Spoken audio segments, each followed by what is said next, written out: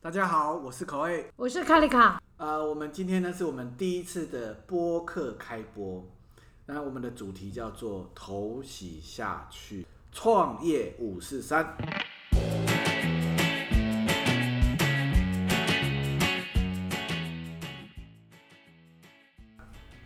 头洗下去怎么办呢？就是只能把它洗完。但是最重要是今天要做这个播客这个尝试，主要是因为我们希望可以真的有一些内容可以跟朋友们做分享，也让你们如果要在对创业这条路有兴趣的话，可以当做一些不错的参考。那其实呢，我和郭一妙我们两个人其实在郭一妙就是我卡里卡卡里卡，我们两个人创业呢，基本上在20年前我们那时候是最早期是其实在艺术团体优人神谷一起工作。那很多人以为我们是夫妻其实我们是他是我的兄弟那我是他的姐妹，她是我姐妹。我们两个人其实基本上在20年前从艺文团体离开。那我们这一路创业以来，其实碰到各式各样的状况。那我们最近8年前的时候，我们创了一个新的项目，叫做白木耳专卖店。那我们也是从2个人，从食品业的门外汉，然后慢慢的到现在68个人，营业额从第一个月多少钱？20万。第一个月20万，都是亲朋好友，大家来搞关。然后后来到现在。最近的话，月营收可以900万或1000万吧。对，我们今年的话，其实今年的话，顺利的话，其实才距离8年前创业，其实基本上有一点成长。那这个过程当中呢，其实开始有些朋友呢，他就非常好奇，对于创业的这个主题呢，偶尔就会找我们2个人讨论。那你认为最常被问到的问题是什么？创业要准备多少资金呢？但是因为我跟口味就是我们因为我们从年轻就是朋友也是同事，那我们个性非常不同，所以在这个20-30年来，我们尝试的创业，我觉得很多种。那大家一定觉得非常好奇，为什么我们可以尝试那么多种不同的创业？我想在我们巴莫尔之前，我们的创业的失败的经验也很值得我觉得很有趣，也可以提供给有兴趣的朋友可以一起来知道。对，因为一般我们创业的这个方法往往是从前辈啦，或者是从书籍，或者是从一些商业周刊看到的。但是这些方法呢，基本上都太成功了。我觉得其实像离我们这种刚创业不久，或者是和创业初期距离不太远的，也许我们的建议比较贴近现实或者是真实的状况。巴莫尔的创业比较有趣，是口味卖了他跟他老婆当时仅有的第二栋房子，他卖掉他跟他太太的第2栋房子，那我卖掉我老爸给我的唯一一块地，所以我现在变成毫无立足之地之人你房子在木栅很漂亮好，谢谢。好，那但是在这8年来，其实巴莫尔真的有一点点，我们算是整个团队非常努力，当然不是只有我跟口味，还有后来加入的伙伴，大家非常的努力所以我觉得在这个过程，因为我们背后跟一般朋友们很像，我们没有什么含着金汤匙银汤匙所以但是我们有一些我觉得是很有趣值得分享的一些经验，我们慢慢来谈。对，我们经常有一些朋友呢，他最常问我们的问题譬如说要准备多少资金，刚刚你提到的，还有呢合伙的问题。很多人对我们2个人呢就觉得我们合伙真的是太神奇了，因为2个人合伙是最容易吵架的，甚至很多人都认为说这个只能独资啦，不要合伙。那还有经常被问到的是说没有客人怎么办？对，没有客人怎么办？或者是当时你们怎么知道要选这个产品呢？为什么会挑白木耳？就我们最常被问到的问题，当时为什么会挑白木耳？或者是我是不是要认识怎么样的人啊？或者是怎么样去找资金啊？或者是我要有详细的事业计划书吗？对，包括管理员工他们所碰到的问题，包括如何带动员工，如何去累积这个企业文化。那我们就在这一路以来，其实有时候呢，我们就伴随着想要帮助一些在创业的朋友，无形间慢慢的我们也累积对创业的一些想法。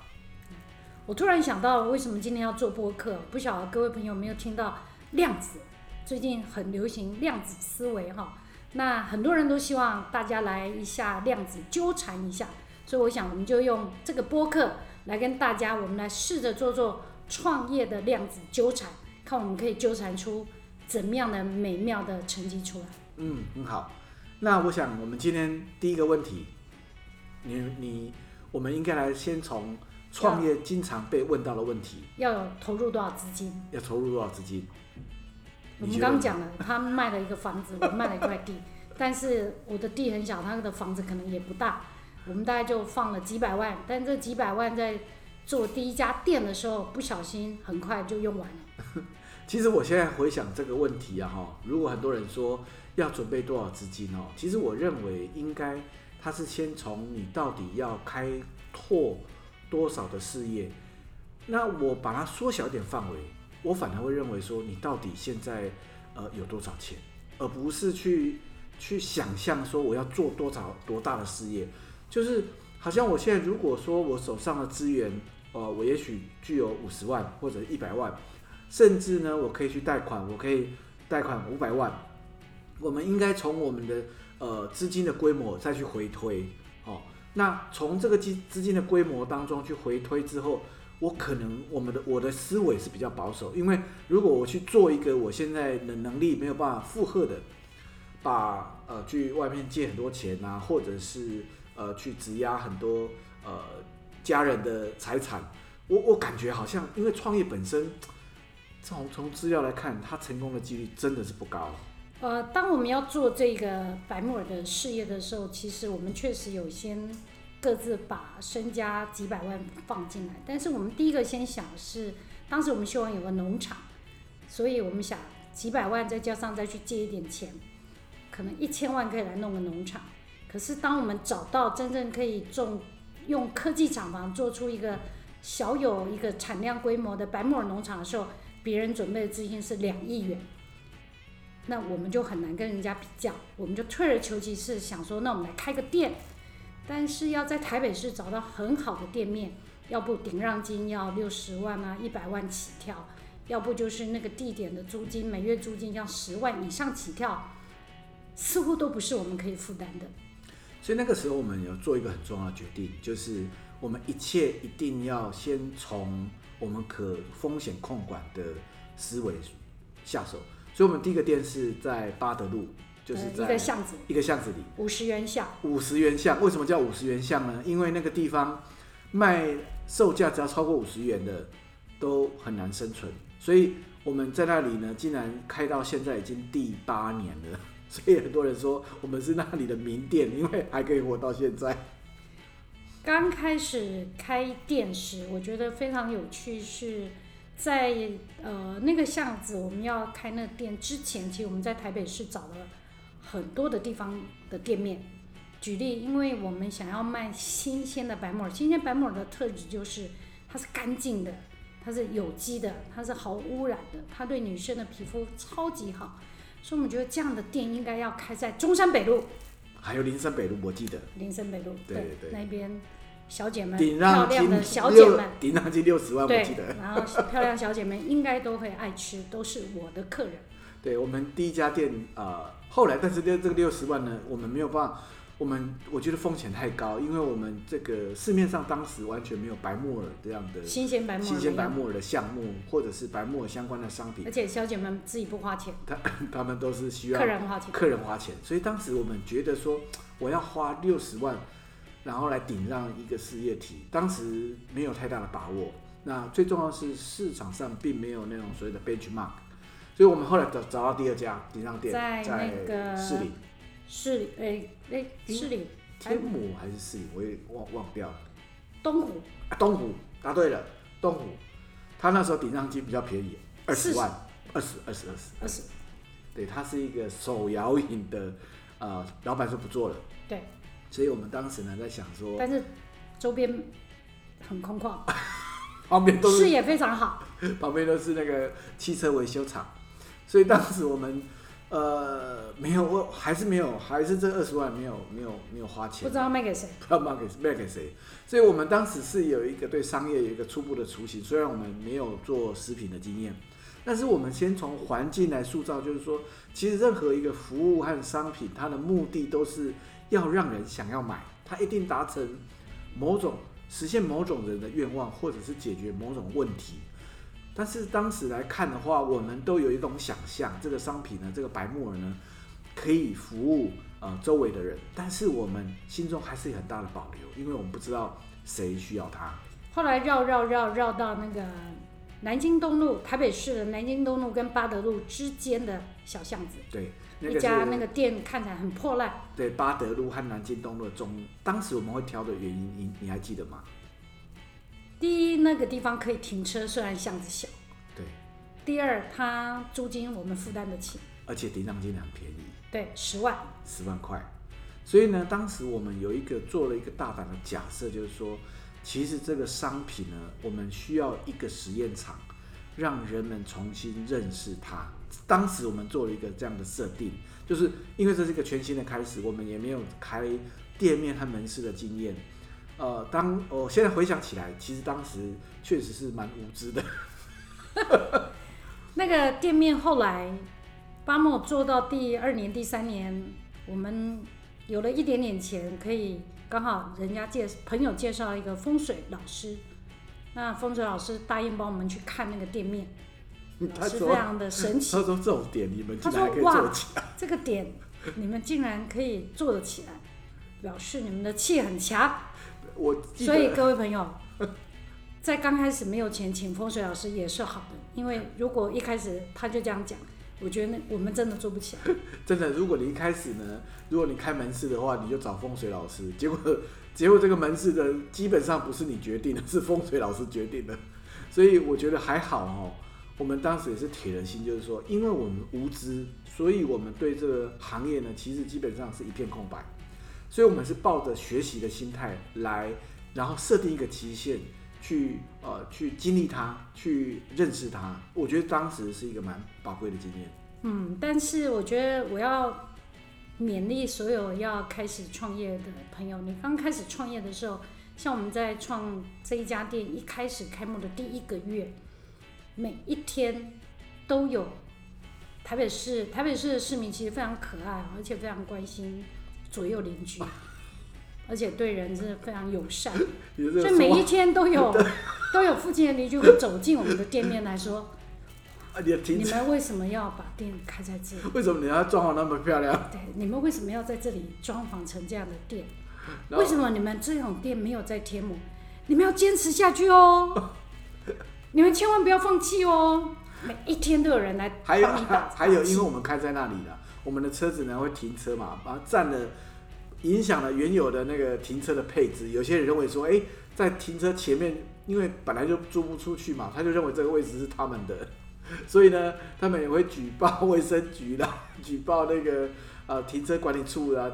就是我发现这种当时一开店的时候，真是充满了各式各样的挫折，也有很多关切。然后一下雨就没有人了，对，一下雨就没有人。但平常天气好也没人，因为那个地方呢，我们现在的理解那个叫3级战区。1级战区呢，像西门町啊，或者是那种大马路旁永康街啦，都1级战区。那2级战区呢，就是说它呢可能是比较社区型的。3级战区就是那种我们那个地方，我叫3级战区，就是平常的时候没有人，只有中午零星才有人。这个叫3级战区。所以我说开店，应该说创业的朋友其实要很有勇气，但你刚开始要站准几个点。我记得开始我跟口味要做这个事业的时候，有来一个前辈，他在开幕的第1天来捧场，但他同时当时给了一个很抽象的提醒，但现在8年来我回想这个提醒是非常重要的。他说，你们千万不要用只是一个开一家店的思维来做这件事情，你们要用做一份事业的思维来做这件事。现在我回首来看当时到现在的每一个动作或一些决策跟思考，我觉得这个这个提醒是非常重要的。对，这是当时那个食养三坊的林先生，他告诉我们说，不要用小吃店的思维，因为小吃店的思维每天想的就是我今天可以收多少现金，所以你想的事情呢，就是我今天呢，有赚多少钱，只有想这件事情。所以当时我们做了几件很特别的事情。我们在开幕没有多久，我们就发行社区报，还有什么？我们邀了社区电影院。对，社区电影院，我想这是非常有趣的，就是其实不是小吃店不好，就是说其实有很多很棒的一些小吃啊，其实可能也在台湾，其实台湾人很喜欢吃哦，所以你如果是做一个很棒的小吃，其实也没有不好，它可能也可以造就一番很不一样、很精彩的光景。但我想不要这个小吃店的思维的提醒，应该是说你在做很多的事情的时候，尤其是在做生意这件事情，你要让你自己更勇敢、更积极、更主动、更不怕困难，去挑战所有你即将要面对的。对，因为当时呢，我们定义白木耳这个饮品呢，它绝对不是那种日常每个人都需要，它也不是一个非常迷人的料理。当时我们重新的回归到我们自己的强项，或者是我们的优势。我们认为说，其实白木耳它就像是一个平台一样，我们创造一个让人们可以去理解如何去理解这个食材的功效，或者是帮助他们达到健康。所以，与其说我们在卖一个饮料，不如说我们在推广一个健康或者是一个生活的理念。所以，当时我们就做了一些和一般开店不一样的思维。我们做电影院啦，或者是做社区报啦，或者是我们开始吸引一些年轻伙伴们来参与我们的工作。我们因为一开始创业的时候资金非常的不足哦，所以开始要找同仁的时候，我们无法在104上去找到合适的人，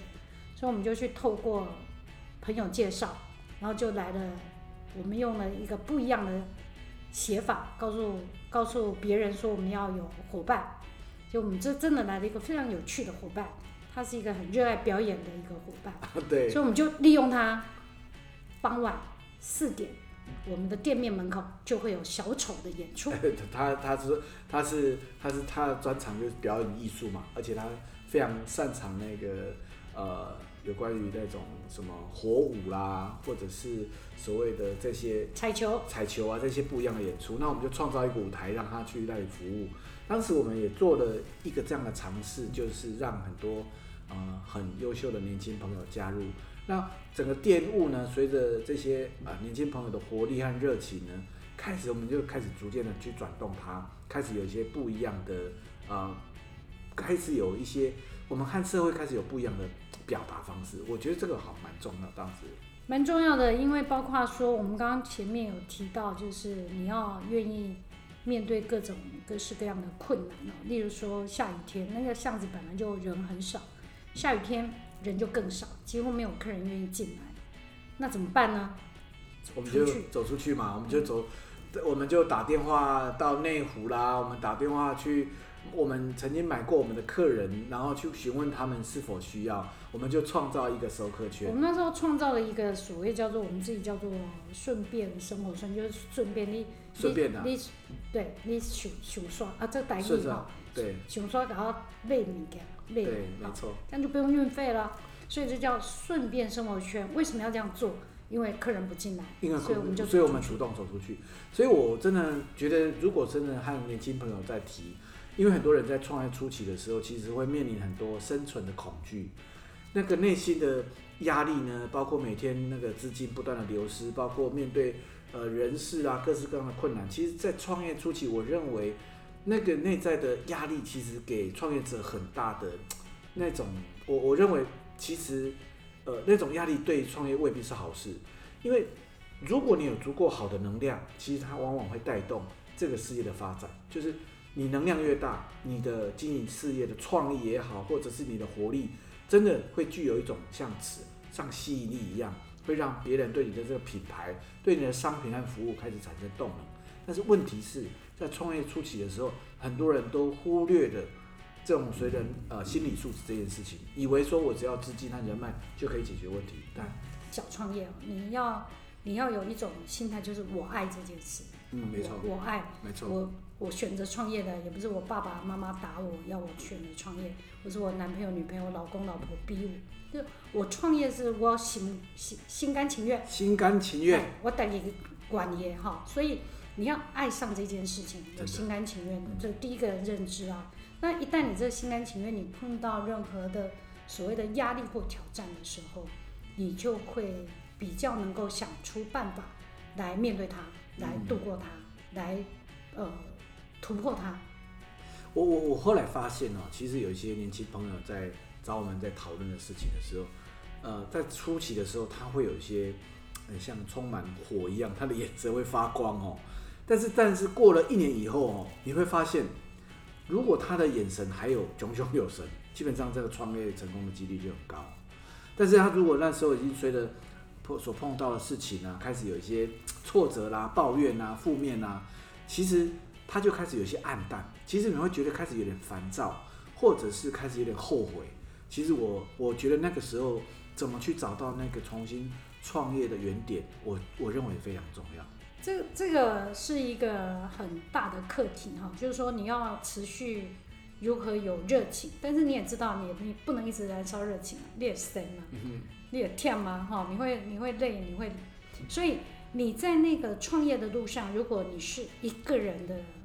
你是独资的，我们现在讲独资，那么我建议你在那个路上的时候，你还是要能够有可以去分享的伙伴。你可以去找商会，你可以去找你的朋友们去分享读书会，或是你要去运动，你要维持你身上的某一些的动能，然后你该休息时，你要舍得让自己休息那么个1天。你不要说创业家是365天都不休息，我可以理解，因为我自己认为我自己创业，我觉得我自己是个疯子，我一起笑。真的，我们好像创业前3年，好像当时只有休礼拜天。但是你休息的时候，你脑子想的也是你的事业，可是你还是要休息。没错，你刚刚那个提醒我认为很重要，因为我们现在市面上谈的都是资金啊、人脉啊、创新啊、策略啊什么的，但是相反的，其实有一些看不到的东西反而变得很重要，就是你的心理状态。因为其实创业者呢，其实说真的也有点像精神分裂的。精神分裂，真的有时候你要很热情，又要很冷静，有时候要大格局，又要重视细节，然后呢，又要很坚强，又要很温柔。我发现，然后你要去激荡你的。我刚刚讲说，为什么你要去运动？因为你要让你的能量可以流动。例如今天是我们播客的首播，为了今天能量流动，我昨天就去跑步啊。你以为我爱跑步吗？我不爱啊。好累哦。可是我昨天刚开始跑步，跑不动啊。我跑不动干嘛？现在手机很方便。我就播了说如何5分钟消你的你的肚子，所以我就在路边打开手机，跟着那个操着非常标准口音的教练说，我们用5分钟来跳，我就这样跳了5分钟，不知道肚子有没有消，再跑步我就跑下去，我就跑了3公里多，为了今天播客的能量流动做准备。其实真的创业这一路以来，一开始的话，你对未来有很好的美好的想象，所以你会充满活力。但是你会发现，1个月后、2个月后、3个月后，你的亲朋好友来支持越来越少，你开始发现业绩越来越差的时候，其实你会开始面临的信心危机的问题。如果这个时候，我觉得最重要的事情，怎么让你的内在能量维持下去？我认为透过外在的一些帮助很重要，譬如说参加商会啦、读书会啦，包括运动，包括呢就一起和你的伙伴来讨论，如何让我的这个事业呢可以维持那个能量。这种能量听起来就好玄呢。最近有一样是一个年轻的朋友，他也才刚创业，那他第1个月的业绩20多万，比我们巴莫第1个月还好一点，好个个位数了也是一样20万，他20多万。但是他来找我们的原因是因为他说怎么办没客人，或者说怎么办附近他已经做到那么细腻了，可是为什么客人还是不选择他，而去选择别人？那因为他做的是手摇饮，我不是说手摇饮不好，而是大家知道手摇饮的竞争是非常激烈的。对，他那时候提到一个东西说，他从客人走进来的时候然后不断的去介绍这个商品，然后做得很细腻。当时呢，他觉得很挫折，就是他这么的认真，这么的努力，却没有得到市场的那种热烈的回响。我告诉他说，手摇饮本来就是一个很那种就是竞争激烈，竞争非常激烈，包括你的关键的资源到底有没有放在对的地方，也就是说，你认为对客人非常好的介绍，到底是不是对客人当中必要的？这个有时候需要提出一个质问来。有时候我们认为非常好的东西，未必是消费者需要的东西。这又回到我们在创业的时候，我们必须要不断的站在消费者的立场来思考说，到底我们的商品和服务能不能解决对方的问题，能不能实现对方的愿望。如果没有的话，我们只是在做我们自己爱做的事情而已，而不是真正在服务别人。还有就是如何让消费者记得你这个也非常重要。但这个记得你，让消费者记得你，不是一个品牌名，不是一个 logo， 不是一个店的颜色，也不是只是一个装潢或我的设备非常好。刚刚讲的都是，但也都不是。让消费者记得你这件事情，你要先有一些不一样的想法跟准备。举例这个巴莫尔刚开始做白木耳这件事情，就是新鲜有机干净的白木耳的产品，健康饮的产品，当时在社会上还没有人做这一块，所以会有2个论点。一个论点是，哎呀，你们真是太危险了，只卖这样的东西可以吗？为什么不卖黑木耳？对，为什么不卖黑木耳？为什么不卖手摇饮？为什么里面不放咖啡？大家都爱喝咖啡。为什么没有 shake shake shake 手摇饮一样 shake shake shake shake？ 为什么你们没有这样的设备？但是要记得，如果我也都跟我刚刚这些都一样的话，那消费者应该不会记得我，而会记得我斜前方当时也有手摇饮店，他可能会记得那家，因为那是连锁的。没错，所以我觉得商品到最后其实定位非常重要。到底我们提供怎么样的差异化去服务我的消费者？而且我们要撇开一个迷思，我们不是要服务所有的人，我们在服务真正有需要的人。这也是我想，这是巴莫前面2年我们基本上在摸索，但是在第3年以后，我们每年为什么都可以1倍的成长，是因为我们开始认识自己，也找到我们的客人了。我想我们今天的播客首播分享就到这里。如果有兴趣的话，欢迎在下面的评论来做分享，然后传播给更多人。那我们希望我们在下一次呢，可以针对更多的商业的创业这个过程当中发生的问题。如果你有什么问题的话，也欢迎你在下面留言，让我们创造一个平台和大家互动。我们今天首播那我们的